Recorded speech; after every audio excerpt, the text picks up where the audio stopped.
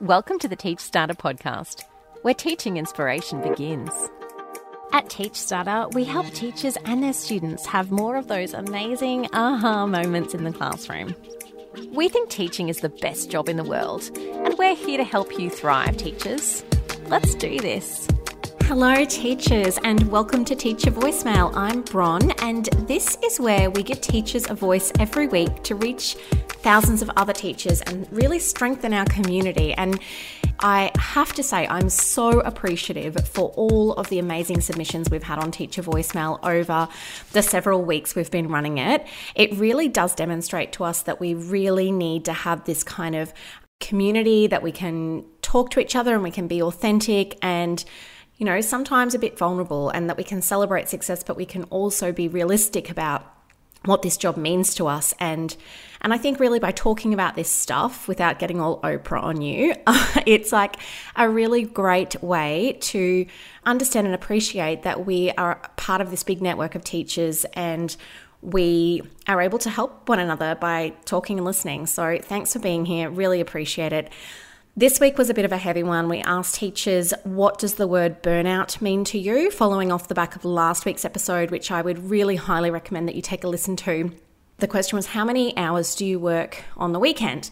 On an average, I think it was between 5 and 15 hours from all of the submissions we had, voice messages, written messages that we got on our socials. It varied, but it was a lot. And I mean, we did know that, but just was confirmation that the workload is too high, and that does lead to burnout. So I'm going to hand over to the teachers now. We had some really great, really honest and gritty responses this week. So strap yourselves in. I'm sure this is going to resonate with some of you, and here we go. When I hear the word burnout, I think of boundaries. I think of boundaries not only that we as teachers need to enforce, but our leaders in our whole school sites need to protect us by enforcing them as well. They need to be encouraging us to put boundaries in place to avoid things like burnout. So checking in with ourselves, making sure that we're filling our cup, recharging our battery, and just looking after ourselves. And if you see someone who is struggling, you reach out to support them.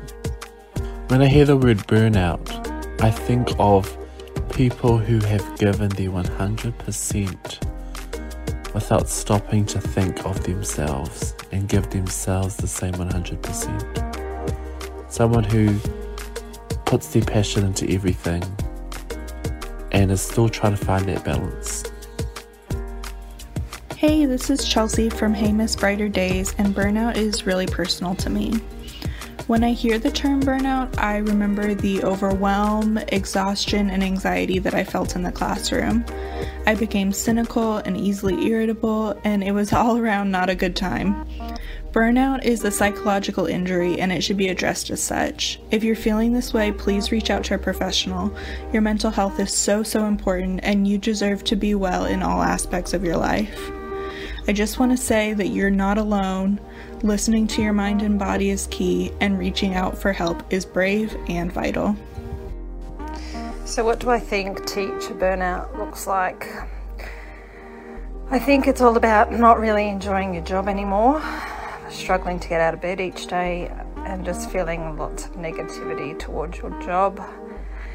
Things that lead to burnout definitely are the marking, the emails, dealing with parents, the data collection, the meetings to discuss data, so many different things, and you just feel snowed under and can't feel any way to escape.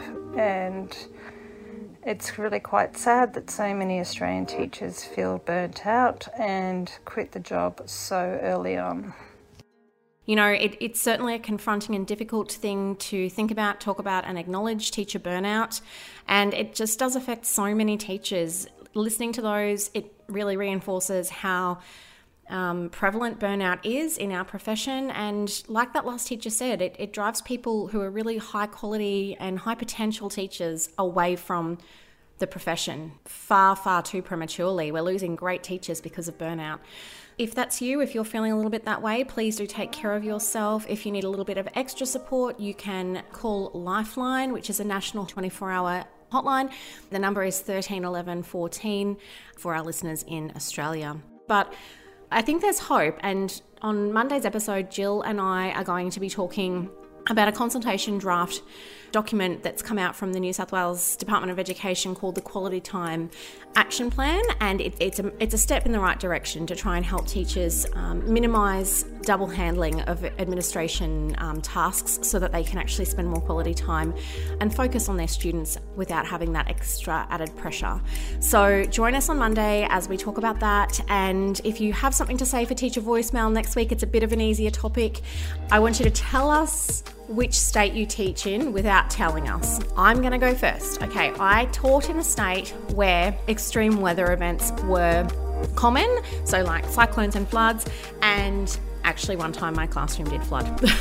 So, I mean, it wasn't funny at the time. It's your turn. Off you go. Have a great week, teachers. Bye. Did you know that our entire collection of over 300 Teach Starter podcast episodes are available on Spotify? Join us there and follow Teach Starter.